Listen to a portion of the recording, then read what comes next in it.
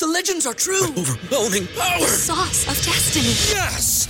The most legendary sauce has arrived as McDonald's transforms into the anime world of WickDonald's. The greatest flavors unite in all new savory chili McDonald's sauce to make your 10-piece Wick Nuggets, fries, and Sprite ultra-powerful. Unlock manga comics with every meal and sit down for a new anime short every week only at WickDonald's. Ba-da-ba-ba-ba, go! At participating McDonald's for a limited time while supplies last. Hello everyone, and thank you once again for listening to the Saga of World War II, a Casus Belli project.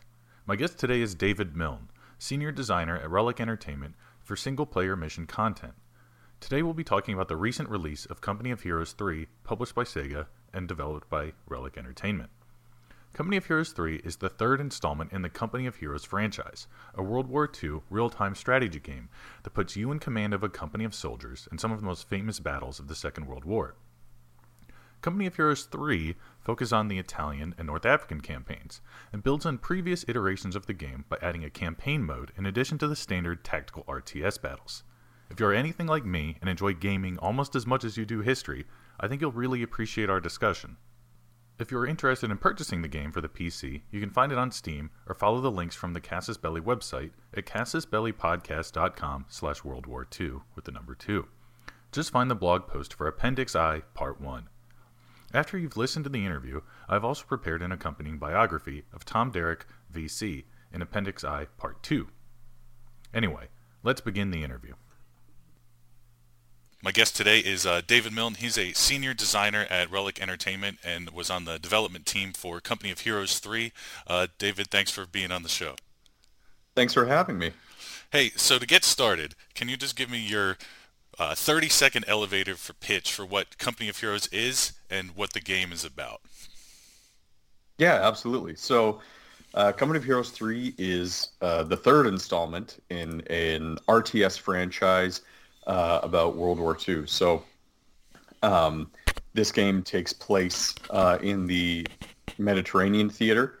So we have one campaign that focuses on the Deutsches Afrika Korps fighting their way through North Africa, and then our bigger campaign is based on the Allies starting, in the toe, I guess you could say, of Italy, and working their way up to Rome.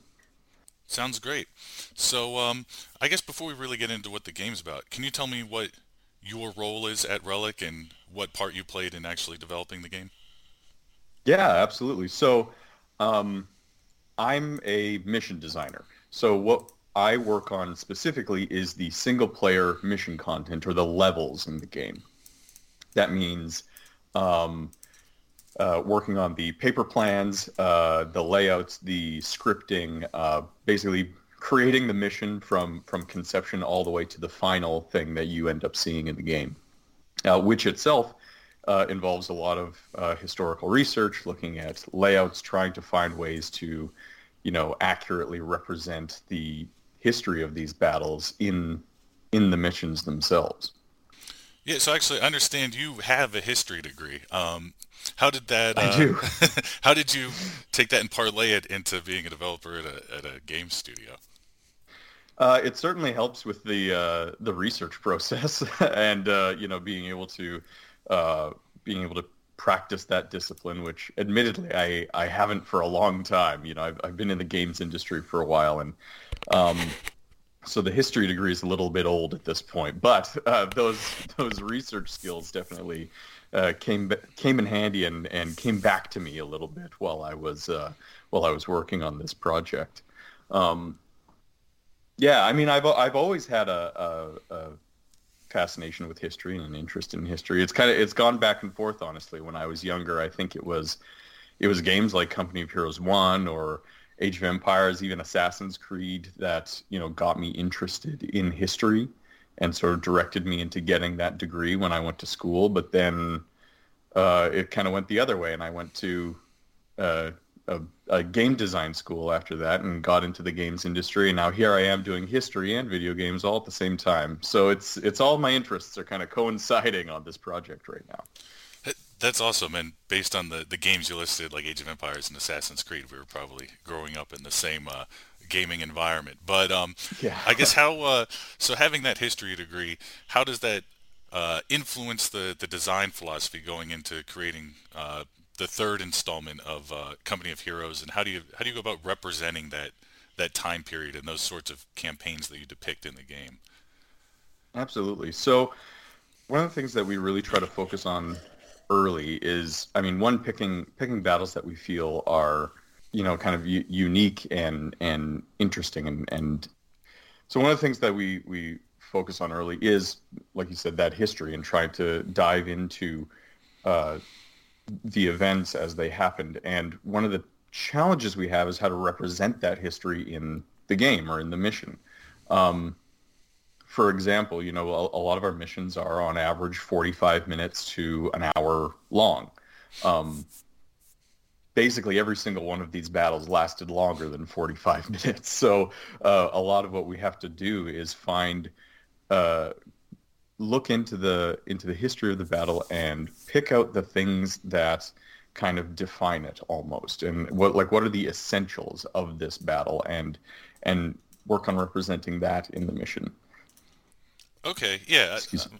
So I think you're kind of leading into another question I had, which was, so the two campaigns that you focus on in the game are the North Africa campaign and the Italian campaign, which, from my perspective, we've covered both of those campaigns in the show already for the most part.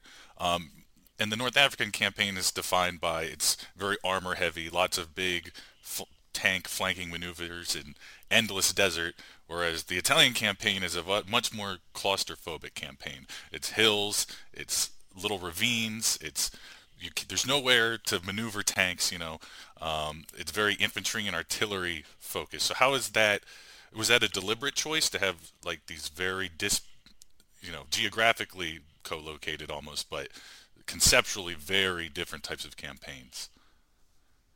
So that was something that we actually asked our players about a long time ago. What would they like to see after Company of Heroes 2? And we kind of polled them, and the Mediterranean theater is what they landed on. And one of the reasons why we wanted to do both campaigns, in North Africa and Italy rather than one is,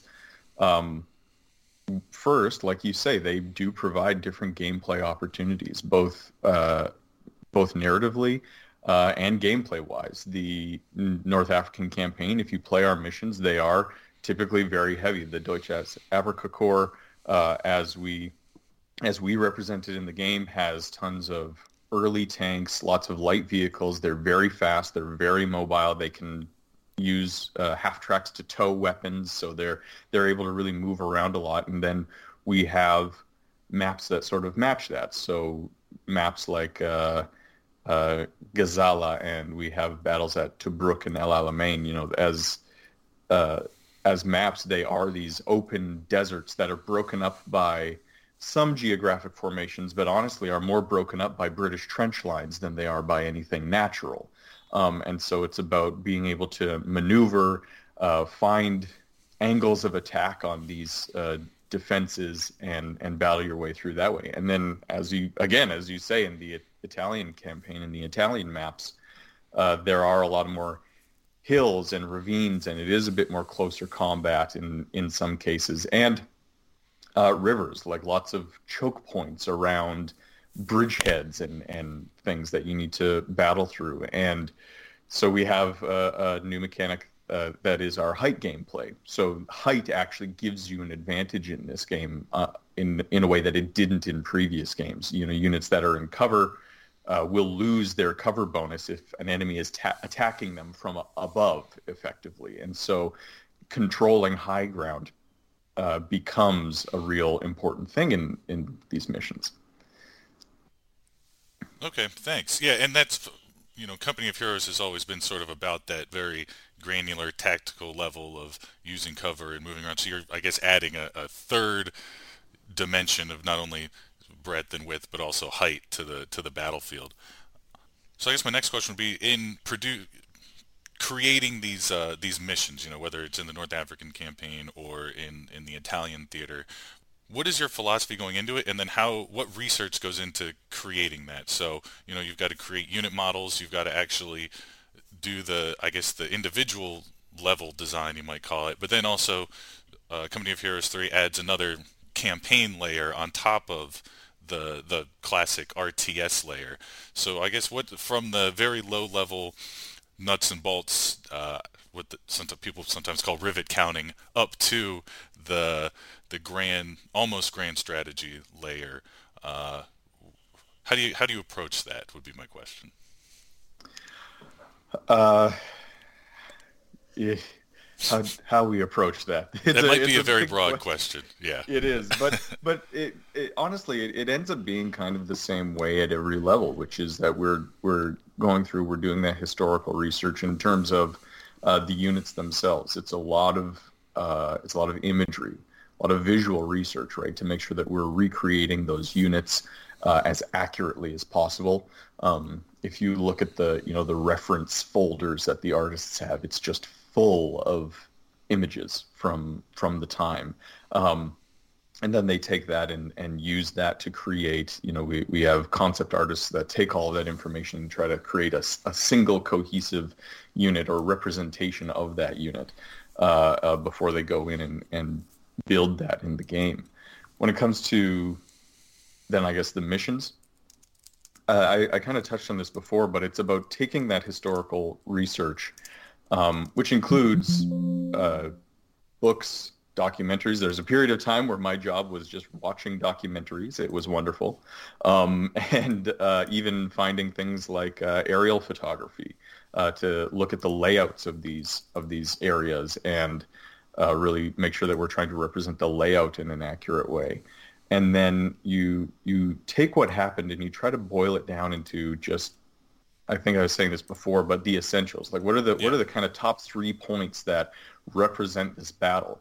Because, for instance, there is the Battle of Anzio in our game, like the invasion that the Allies were involved with there. And I mean, that was a conflict that lasted months. It was January to like May or something like that, I think, off the top of my head. But we have to represent that in 45 minutes to an hour. So what are the kind of to me, what we're doing is, okay, what are the things that make you think of Anzio? What are the things we can have in that 45-minute mission where you'll say, yes, I recognize this as Anzio. So one of the first things you do in the mission is you're on the beach and you are having to defend it. You're trying to defend this beachhead while being hit by artillery, because that was a big part of that. This siege mentality of being stuck on this beachhead and not being able to break out and having to just take, days and weeks of artillery strikes. And then eventually, once you kind of get through that, including a railway gun that we refer to as Anzio Annie, kind of like the Allies did. And then you break through those lines and actually break out, and it turns into a bit more of a running battle. And so even though the moment-to-moment gameplay isn't going to be the exact, moment-to-moment history that happened, it is an accurate representation of, I guess, the 45-minute version of the Battle of Anzio. And so that's kind of how we try to approach that. And then on the grand strategy layer, the layer that connects those missions together, that is where it can get a little bit more ahistorical, because we give the player a lot of choice and a lot of agency.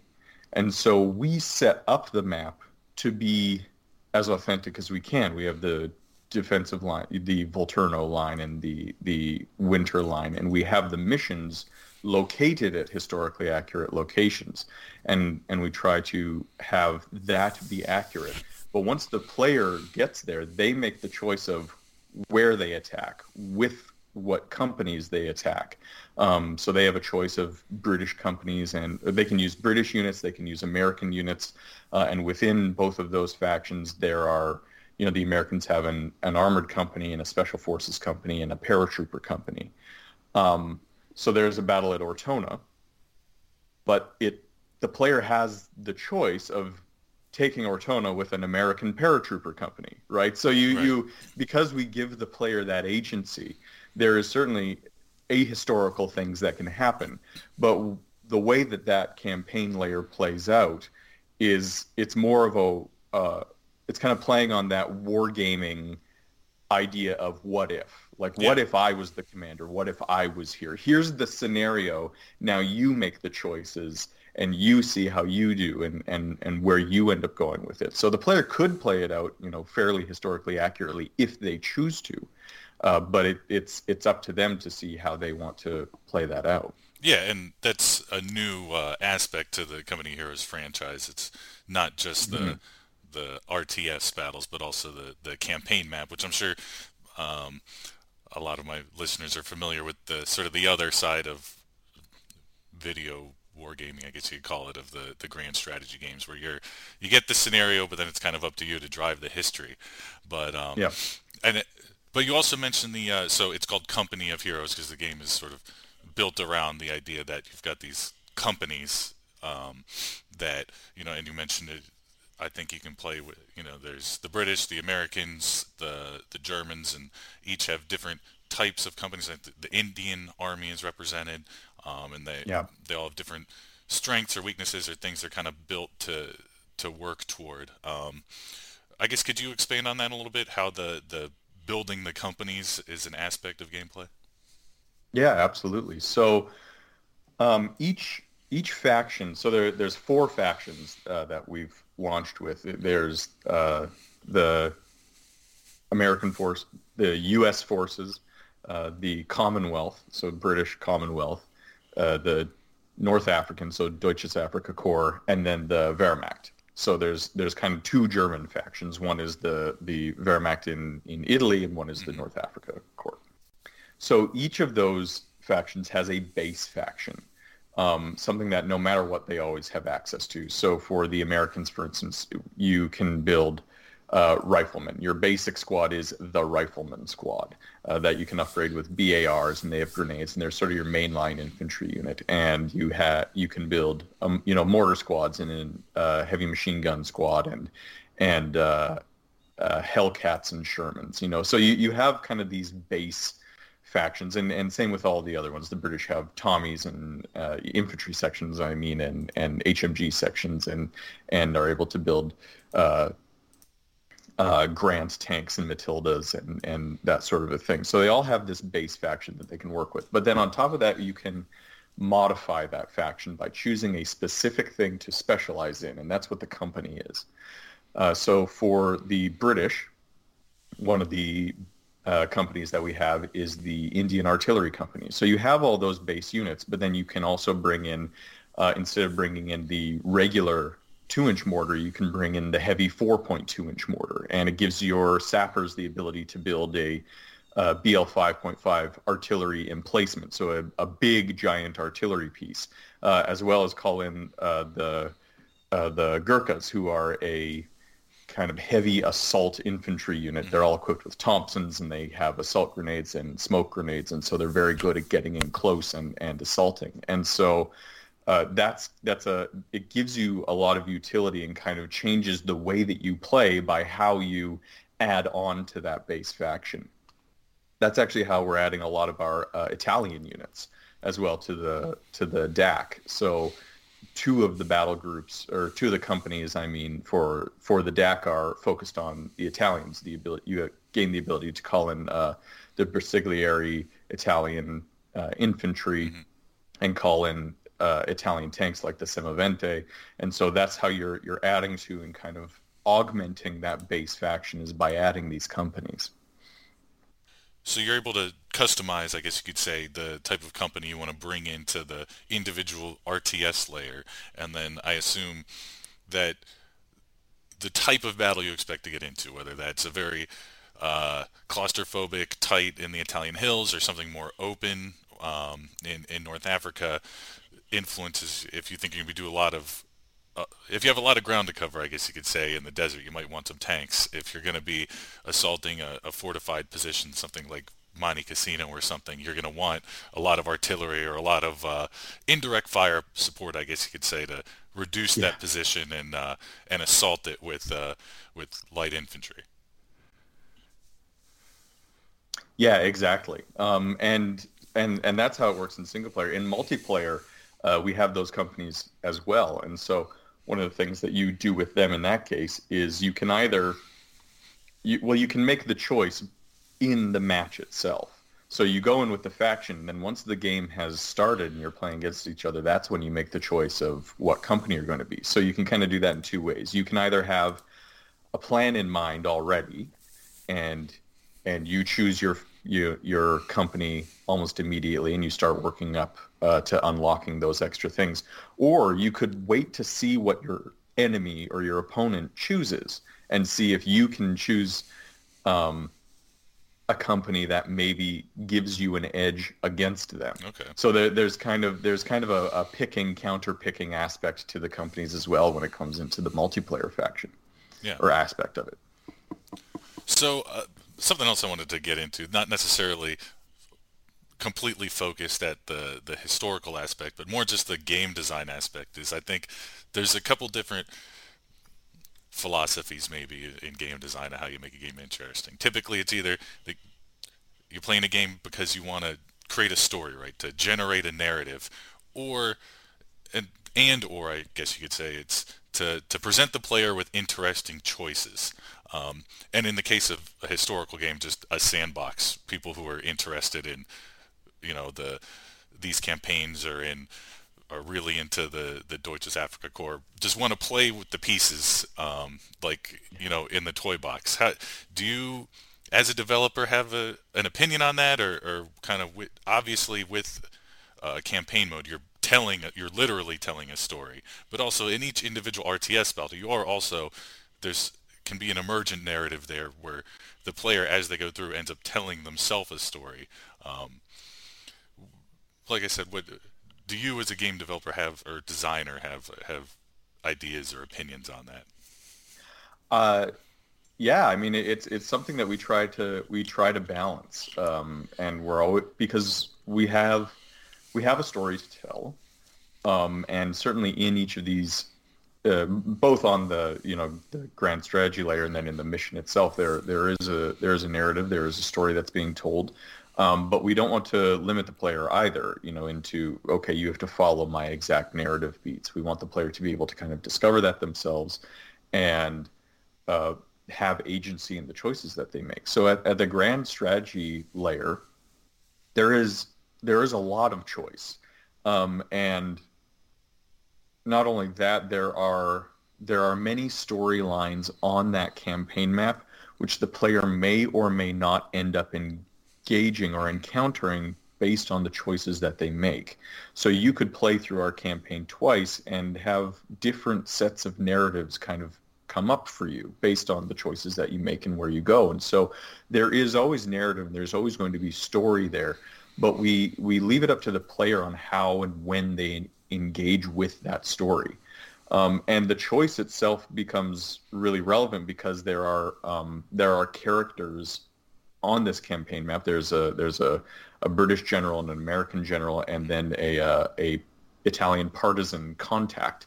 And the decisions that you make on that campaign map will sort of gain you or lose you support from those characters based on the choices you make. For instance, one of the things that you can do on the campaign map at the grand strategy layer, you have airfields, and you can build bombers, and you have seaports, and you can call in battleships and destroyers. And something that you can do with those to make it easier to capture cities or to help defeat enemy companies that are on the map is you can do bombing runs and ship-based bombardments on coastal cities. The American general is into that because he just wants to get to Rome very quickly. He let's blast through. We gotta fight our way up here.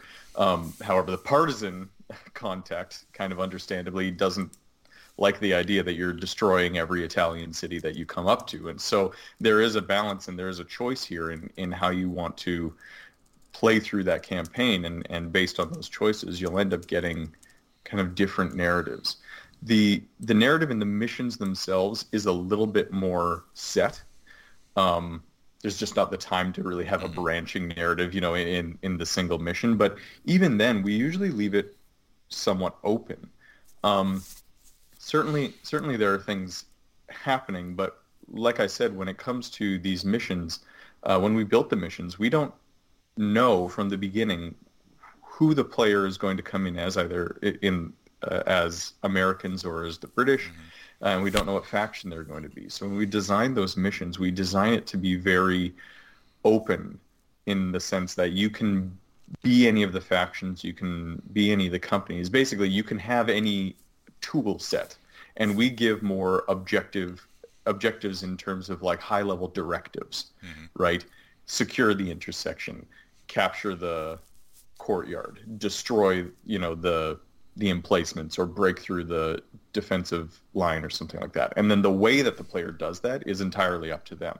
If you need to secure the intersection, there's an HMG garrisoned in a building covering that intersection, which is a situation you'll find yourself in a lot in Ortona.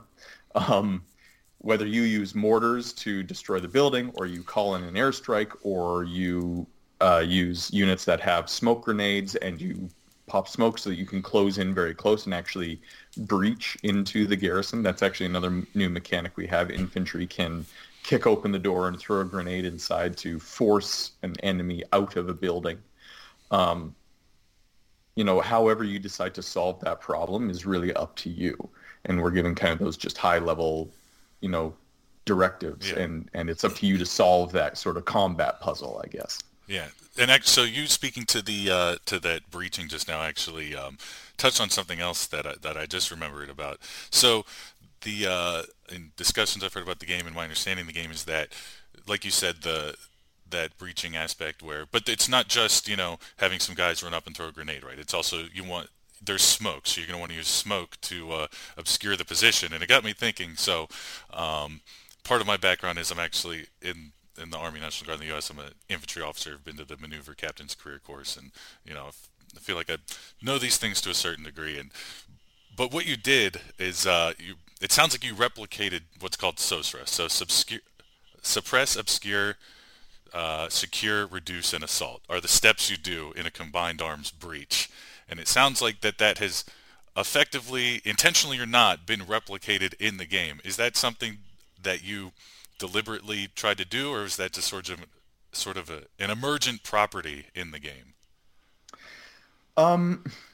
The honest answer is probably a little bit of both.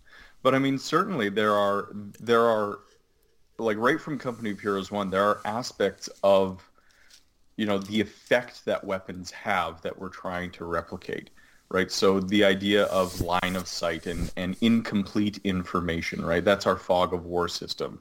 You can't see the whole map at any given time. There is, your units can only see what they can see. And so things like flares to illuminate areas or smoke to block line of sight, like that's a very important aspect. The idea that heavy machine gun teams or machine gun sections can suppress enemy infantry, rather than just having a bigger gun that is more killy. It has an effect that actually changes the dynamics of how an enemy interacts. And when an enemy is suppressed, their range that they can fire is a lot shorter. They actually lay down, and they can become not just suppressed in terms of having their combat effectiveness reduced, but they can become pinned in the sense that they can't do anything now, and you have to retreat them. So there's definitely something that we're trying to replicate in this game, of the idea that winning an engagement doesn't mean killing everybody. It's about maneuvering and suppressing an enemy, closing into by either smoke grenades or by flanking, and then kind of overwhelming an enemy to either eliminate them or force them to retreat is absolutely something that we try to replicate, because it's those kinds of small arms tactics that are interesting, that are something that is really flexing the strategic mind when you're trying to play the game, and that's where a lot of that fun comes from. I mentioned Ortona briefly, and I found we do that both in terms of like the tools that the player has access to, but also in terms of the challenges that we set the player up against. So for example, in Ortona, I found this really good description of exactly how the Germans would defend an intersection in Ortona, how they would set up their machine guns, and where they would hide their anti-tank guns, and kind of at what angle they would do it, and how they would destroy certain aspects of the buildings to block one way so that you were funneling things through a certain direction. And I effectively just recreated that in the mission. So when you're fighting in Ortona, you are trying to solve the same problem that the Allies were trying to solve when they were moving through Ortona. And in a lot of ways, you have the same tools. And so we do our best to try to represent those small engagements as closely as we can, because it's an interesting problem to need to solve. Yeah, I mean, for me personally, when I go into these sorts of games, that's kind of what I'm playing them for. I obviously have read a great deal about these historical engagements, these problems, and I want to say, hey, well, if I were in those shoes, how would I have done it? Or at least get something that feels like a closer experience to what their experience was. I do kind of want to shift gears here for a second. We've been talking very much about this game itself, and I kind of want to go back to the, I guess, more general game design philosophy, I guess you could say, in that, because so Company of Heroes is obviously in the real-time strategy RTS space, and specifically the World War II RTS space, which is a little bit of a crowded field, I guess you could say. You know, there's also there's Men of War, there's Steel Division, just to name two. What do you think sets Company of Heroes apart from them, or maybe sets it above its competitors? So one thing that sets it apart, I think I'm probably more familiar with Steel Division than Men of War. I haven't played that one much. Steel Division is definitely trying to, I mean, I don't want to speak for them, but what it looks like is it's trying to represent a bit more of a, I would say, a simulation. You know, when you think about the ranges in Steel Division, the ranges are huge, and you're definitely operating more on a definitely higher than company level, really, when you're playing those games, and units are moving. I suppose they're not moving actually any slower, but the spaces are so much larger that they kind of, the decisions that you're making these decisions, and you're kind of watching them play out in real time. And some of what you're doing is you're kind of nudging things in the right direction. So it's kind of a level up, I would say, in terms of like the command and control aspect from Company of Heroes. I think, and I've seen some other games that I feel are kind of in this similar zone as that. Something I think that Company of Heroes does really well is that it is a little bit closer to the ground. You're more minutely controlling your units. It's you know, you're not going to end up with controlling, you know, hundreds of units at any given time. On average you can have like a full army would be 5 to 7 infantry, a couple of weapons teams, you know, an HMG or an AT gun, and then, you know, 3 or 4 tanks, that kind of a thing. That's kind of the level that you're operating at, and it's that sort of small scale infantry tactics that you're controlling that I think kind of draws you in a little bit. You get so much character from the infantry, right? You're hearing them talk, and we do write full biographies for all of our characters and voice act them, and you can hear their stories if you stop and listen to them. If you kind of listen to all of their voice lines, you get a sense of the personality of this person, and they have a character bio written for them.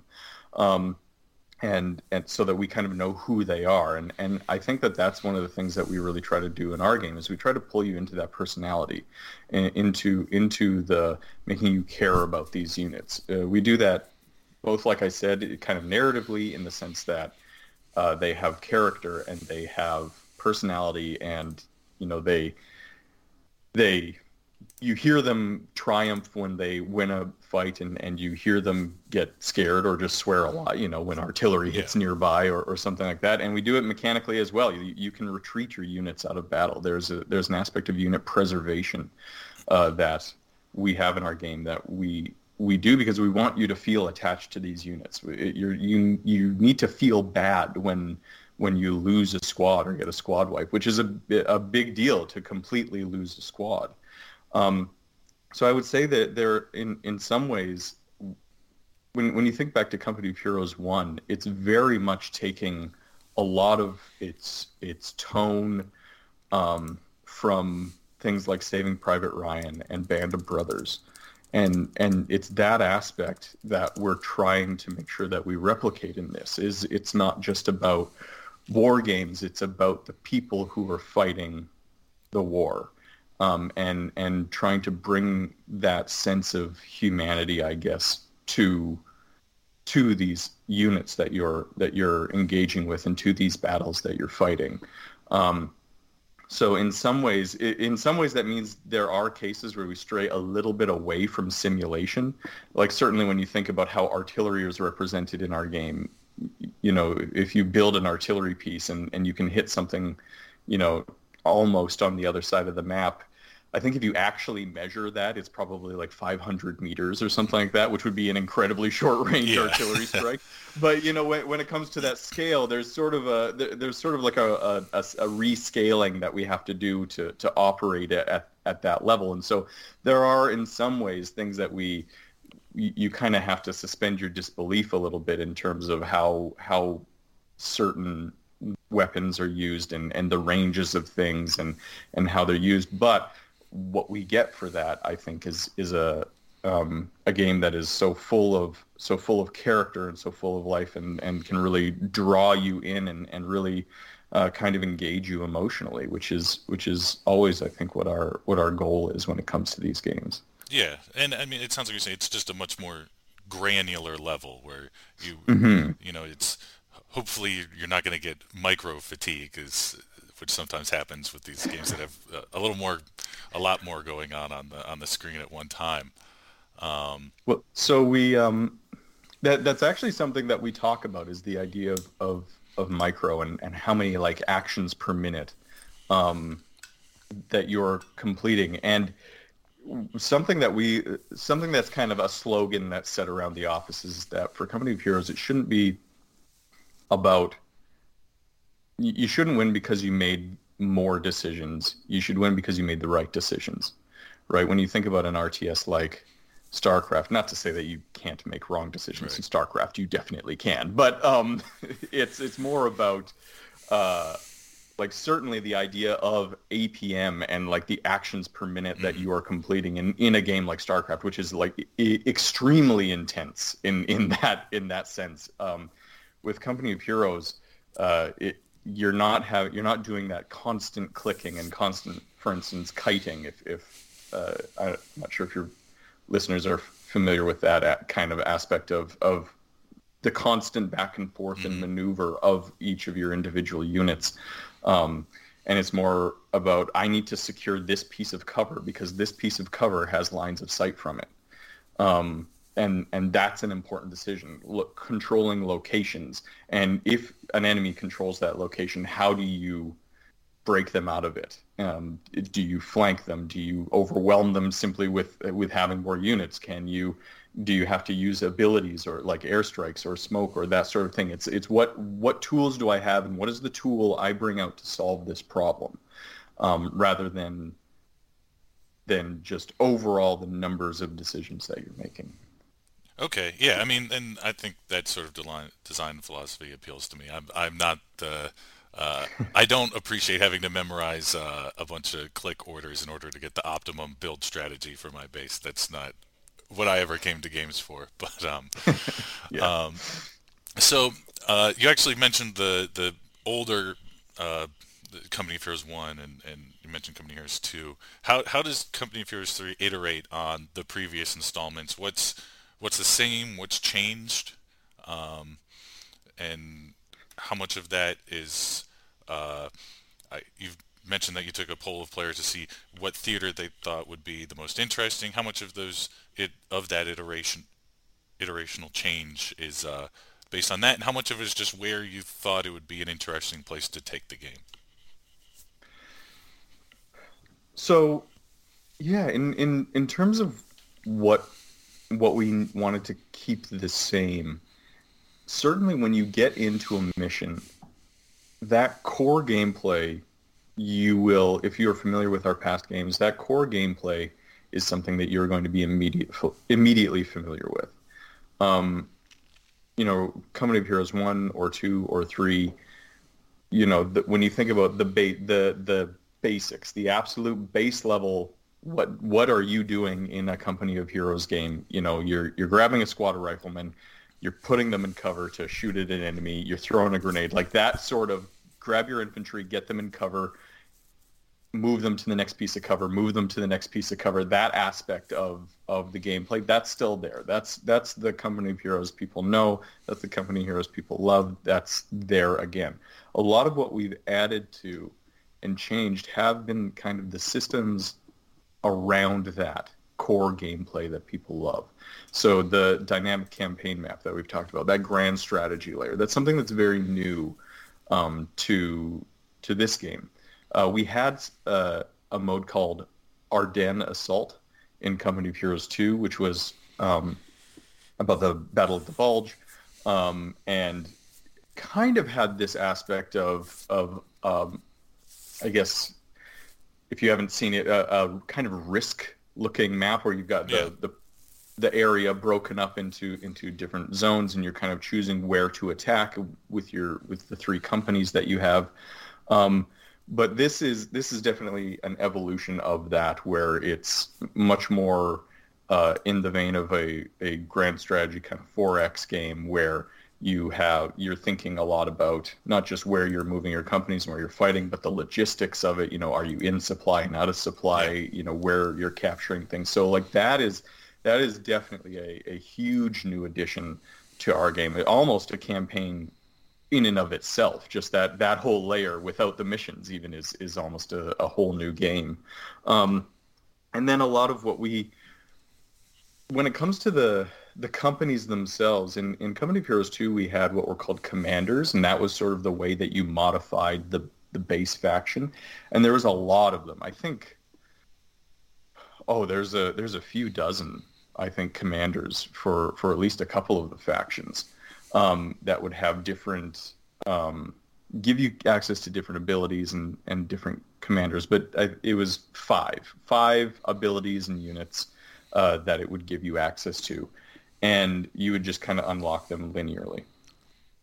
One thing that we wanted to do with this game was actually kind of go back a bit to Company of Heroes 1, where each faction. Sorry, I'm mixing up my nouns now.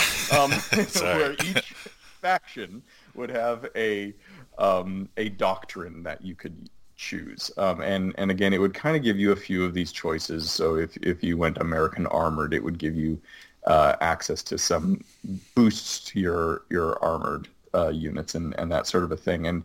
And we wanted to kind of go back to that and then expand upon it for Company of Heroes 3. So you have choice again when it comes to those. So not only so when you pick your faction, say the Americans, and then you pick the company you want to use, let's say the Airborne, so the paratroopers. Now within that you have another choice. So there's there's a bunch of abilities and units contained within that company, and there's a left-hand track and there's a right-hand track, and you have to choose which track you want to upgrade first. And then even on those tracks there are exclusive choices. So, you know, you can have this or that. Kind of a thing. You can have a recon run, or you can have a smoke run from a plane, but you can't have both. You have to choose which one you want to do. And so there's a lot of choice that you're making during the gameplay of what do I need right now, and then it kind of locks you into that choice. So it's like, okay, this is the tool I have, and I have to make sure that I'm using that in a certain way. And so what we've found is that it gives players a ton of options for new and unique builds for each of their factions. You can play the American Army very, very, very differently depending on all of these choices that you make. And two people could be playing the Americans but be playing almost different armies, even though some of the units will be the same, right? And so that's something that we really wanted to focus in on, was that player choice and adding that sort of strategic depth to how, not only what faction do I choose, but how do I modify that faction to make them a fighting force that works for exactly the kind of thing that I want to do right now. Okay, great. Hey, so we've covered basically everything I wanted to get at specifically. Was there anything that uh, you guys wanted to bring up or add?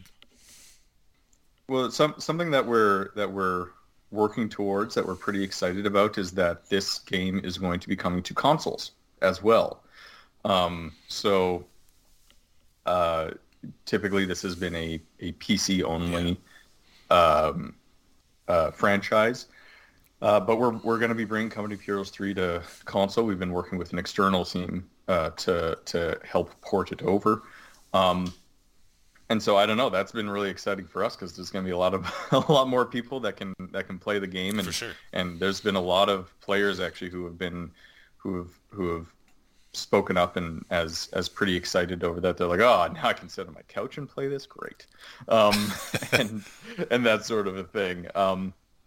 So which actually kind of leads into one of the new features that we have, which is we're calling tactical pause. And what it is in single player, you can actually pause the RTS game and issue orders to all of your units. And then when you unpause, your units will execute all of those orders. So you can kind of stop the game and assess the tactical situation and then really decide how you're going to approach the problem. It kind of almost adds a pseudo turn-based aspect to the RTS layer, which is something that we're developing for PC regardless. It's one of the ways we wanted to try to help. Well, there's kind of two elements to it. One, we wanted to find a way to make RTS games a little bit more approachable to new players. RTS games do have a pretty steep learning curve sometimes, and so when it comes to that single player, we wanted to give players, the option to, okay, stop this, think about the strategy, think about how the units relate to each other, and give them a moment to really kind of understand what the rock, paper, scissors plus relationships of our units are to each other. Although I've been playing Company of Heroes since Company of Heroes 1, and honestly, I use tactical pause a lot too. So Yeah, well, I mean, it's something that's kind of existed in other, they call them pausable real-time strategy games for a long time. Yeah. It's just, it hasn't been a part of the, I guess, standard RTS genre for whatever reason.